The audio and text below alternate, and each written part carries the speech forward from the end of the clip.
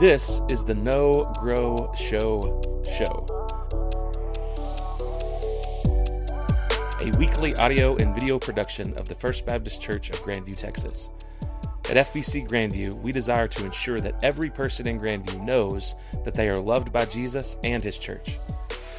This show is one more way we pursue that goal, as we discuss with our church members themselves how we can know the love of Christ by a God who regularly reveals Himself to us, how we can grow in that love towards our brothers and sisters in Christ, through whom God uses to show us truth, and how we can show the love of Christ to those around us. So get ready, pull up a chair, and dive in with us as we celebrate and discuss the love of Jesus Christ.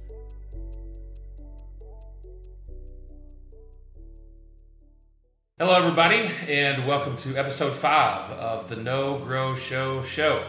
Today, we have our first deacon on the show with us, Jeff Moore, who has been a deacon since 2006, and longtime member of FBC Grandview? Since I can remember. Yeah, your dad was a deacon before you, right? My dad and my grandfather. Okay. His dad, yeah.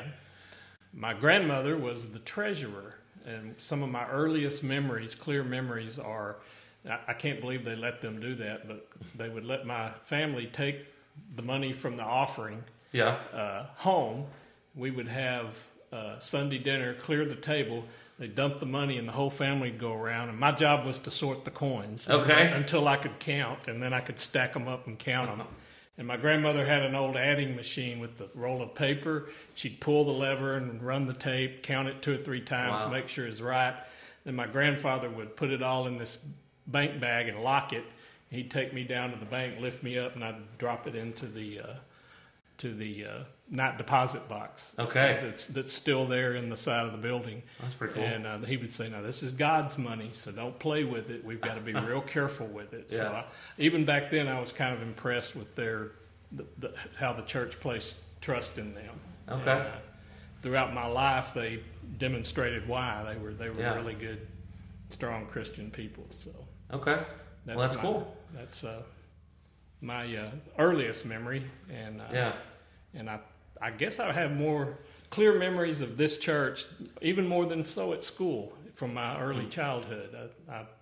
I was never, until I got older, I didn't really rebel about being brought here. But so it's fair to call you a lifetime member of FBC. Oh yeah, brought here in diapers. Okay, so, gotcha. So, all right, well, I'm sure you have a lot of good stories on maybe people and history of the church. Some I'll never tell, but yeah, that's good. I guess that's why they trusted your family with the money. Right, yeah.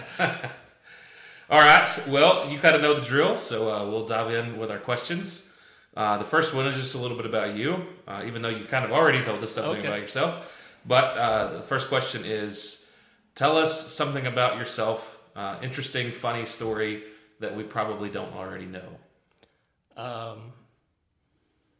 Probably what I talked about earlier, that I used to work in radio and television, and that in no way led me to law enforcement, which is what most of my career was later on. I had show business in my eyes when I went to college, and I thought, radio, TV, film production, that would be fun, and it was. And I worked for a few years in that, local in Dallas, and kind of got disillusioned with it. And when Angie and I got married, it was about time for me to grow up and get like a real job. So that may be something a lot of people don't know about me. Okay. Yeah, I didn't know either. Before we started recording, you were telling me you got to be backstage at a Bruce Springsteen concert. Oh, yeah, that was just one of many. Yeah. Okay. Bruce Springsteen, the AC/DC. Ted Nugent, places like that. We would do remote. I was more of a technical guy. I was never on the air. I was always the guy that punched buttons and did that. So we would go backstage, and our DJs were we're backstage at the Ted Nugent concert, and then we'd interview people and make promos and things like that. So, did any of those acts stand out as being nice or good people? The bigger the star, the nicer they were. Really? Yeah. Okay, you would think the other way around. Right? Paul McCartney, perfect gentleman. I saw he came in and he was pushing something, so we interviewed the DJs interviewed him, and then they asked him if he could cut a promo. So he went into the booth with me. I made a little promo where Paul McCartney, hey, I'm Paul McCartney. When I'm in Dallas, I listen to KZEW. And so that was nice. And then you would have some not so nice, Usually the one-hit wonders would come in, and they were full of themselves at that point. And they were, like you hear the old rock stars stories where they come in drunk and trash the place and stuff. That I saw some of that. So. Okay. Well, that's interesting. You would think the big stars would be the ones that were hard to get along with, but not in my experience. Okay. But. Well, that's pretty cool. So you've met basically American royalty in Bruce Springsteen and actual royalty. Well, a knight, right? Is it Paul McCartney? Hasn't he been knighted? I believe so. He's Sir Paul, yeah. There you go. So. Okay. Well, I definitely didn't know that. That's pretty interesting. Yeah, it was. It was kind of fun. This was in the early to mid 80s. Yeah. I was in my early 20s. And, okay. And oddly enough, I'd kind of fallen away from church at that point. Mm-hmm. I said that I grew up in church, and then about the time I went off, I kind of got disillusioned and left. And I guess what brought me back was Angie, my wife. We met.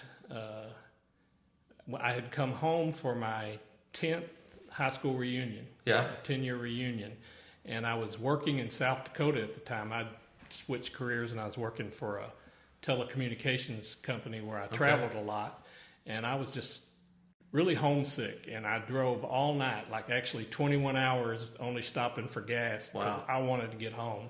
And I hadn't seen Angie, and she grew up in the same town. She's, as she likes to point out, she's quite a bit younger than me. She was, I think, a freshman when I was a senior or something. Okay.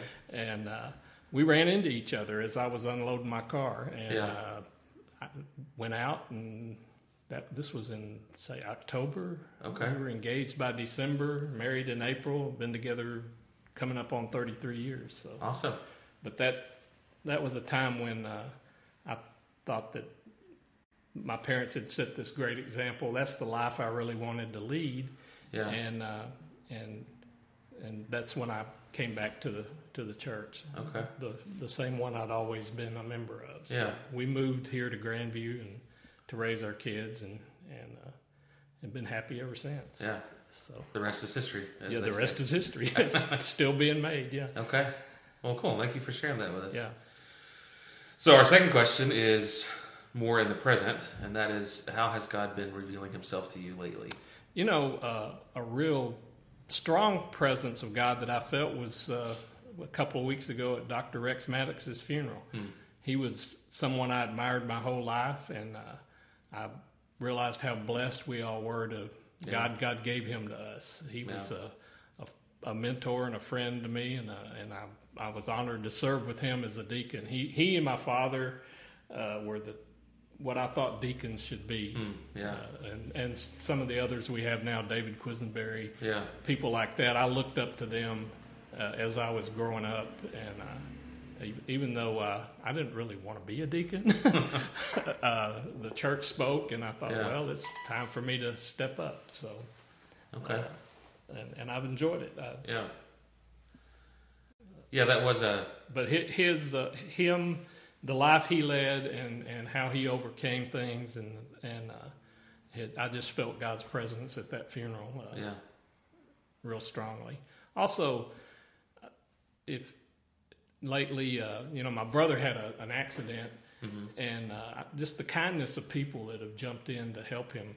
Childhood friends of ours that I haven't had a lot of contact over the years have jumped in to help out with his care, as he's struggled to recover. So that's where I see God mostly up close. Okay. Certainly not on the internet or the news. No, so definitely not. Stay off of that. Yeah. And, unless, of course, you're watching this podcast. Yeah. Exactly.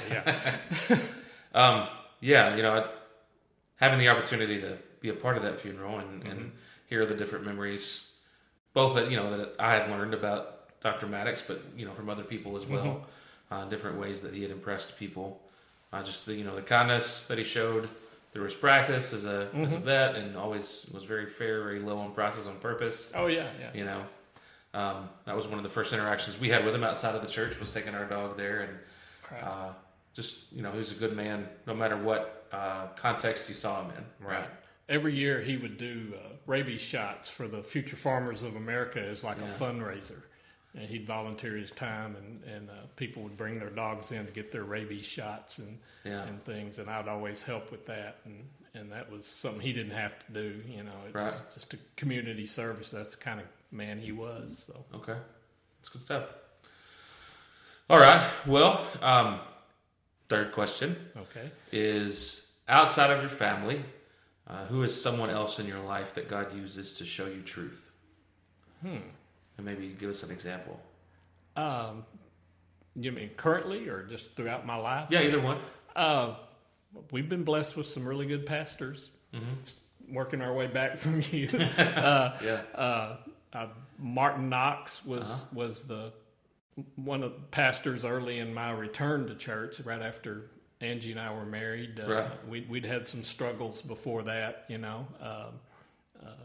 Russell Allen, way before him, Stephen Hatfield was the pastor here when I didn't come very much, but Angie did. Yeah. And so he married us, and he's about to retire next month. First Baptist Louisville? Yeah. Right. Mm-hmm. And he was a big influence on me.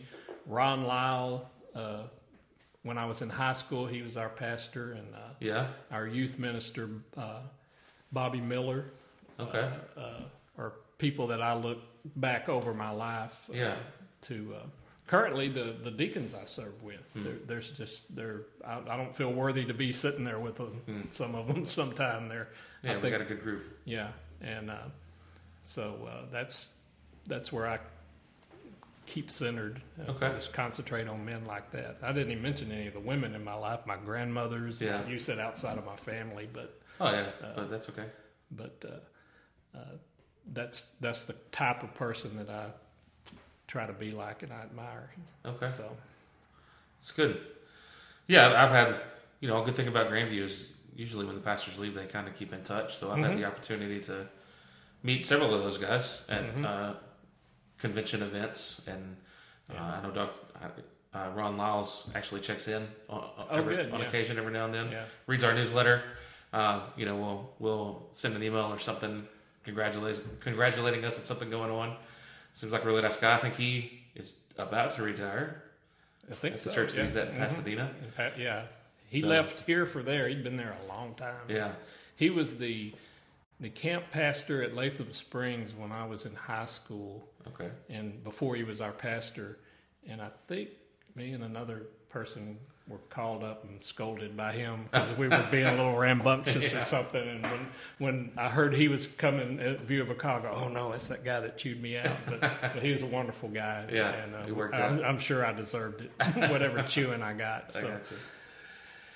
All right, well, that's good. It's always good to get to serve with good people and see God move through other people in ministry. I know a lot of times the church gets a bad rap, but you've seen good in the church over your years, and a lot of good people out there, and a lot of times we don't highlight those people enough. So it's good to talk about different leaders and as well as our fellow deacons we have in the church right now. So that's good. Yeah. And I would challenge them to come and do this without any reservation, because it doesn't hurt, believe me. Yes. Yeah. We need all of our deacons on here. I want you to meet all of them. So we'll get them one at a time. Right. All right. Well, last question. And that is, how have you been showing the love of Christ to others lately? Well, mostly to my own family. I've cared for my mother for the last couple of years when she's having health problems, and recently my brother, who had an accident and has had a terrible recovery time. He's had to have a couple of surgeries, but praise God, he's back to work now. So, good. So he's still struggling, and he's but he's making it through. So that's mostly what I've done. Well, that's definitely a way to show love. That's one of those ways that often goes unnoticed. Yeah, as a caretaker. I always think about the Bible verse, am I my brother's keeper? And people use that today, to try to get out of doing things. But the answer is supposed to be, yes, you are. Yeah. And so, I'm happy to help my brothers and anyone else that needs it as much as I can. I enjoy being on our benevolence committee. I think we've done some good on an individual basis for some people in our community that are struggling, and sometimes it's tough. Yeah. And I enjoy that we're a beacon that people can turn to in those times. So I'm glad to be part of that. Yeah. I'm glad you brought that up. That's probably something a lot of people don't know about in our church, is that we have what we have is a community-wide fund that all of the churches give to. Yeah, every Thanksgiving except maybe last year or 2020. I think we did. I think each church kind of took up their own, so it wasn't as big. But as we've always, over as long as I can remember, taken up a collection for the community and people that are passing through and people that are parts of our community that run into some kind of financial struggle can come to us and see if there's something we can do to help them. So. Yeah. Since we have, since Sharon, our secretary, is full time around the clock, we try to funnel everybody through our office, and then we have a committee of people. Jeff is on that committee now, the chairman of that committee, I think. Right? Yes. Chairman of that committee, who do a really important work, and that is to hear people out, listen to them, provide an ear, and then provide actual physical help to help people in a time of need. So I've got to see from a distance that committee do really good work, and hear Sharon working through that kind of stuff, and it's a blessing to our community, and definitely a way that you and others in our church and our whole community really can show the love of Christ to others. Right. So yeah, here in just a few weeks, 4, 5, 6 weeks, whatever it is, as we get closer to Thanksgiving, we'll be having our big community-wide service here at First Baptist actually this year, and we'll take up a big offering for that. So if you attend this, you got to hear a little bit about what that committee is about and the good that fund does. So we hope that you consider giving to it. All right, but this is not a fundraising video. This was just to, as we've been doing, let you get to know some of our members, some of our leaders, Deacon in this case, and we're thankful, Jeff, that you took a few moments out of the day to come and share a little bit about yourself and your history and our church and God and how He's been working through you and through others. So we appreciate it. Thank you. Happy to be here. Yeah, and like he said, this is painless, right? More or less. Virtually painless? Virtually painless. Yeah. So, we would encourage everybody to be on this show at some point. It's a really good tool for us to get to know one another, because we have some really awesome people here at FBC Grandview, and we would love for you to spend some time with them and have good conversations, ask good questions. That's the way we get to know more about others and how Christ works through others. All right. You have anything else for us? No. Thank you very much. All right. Thank you, Jeff. And we will see you guys next week. Thanks.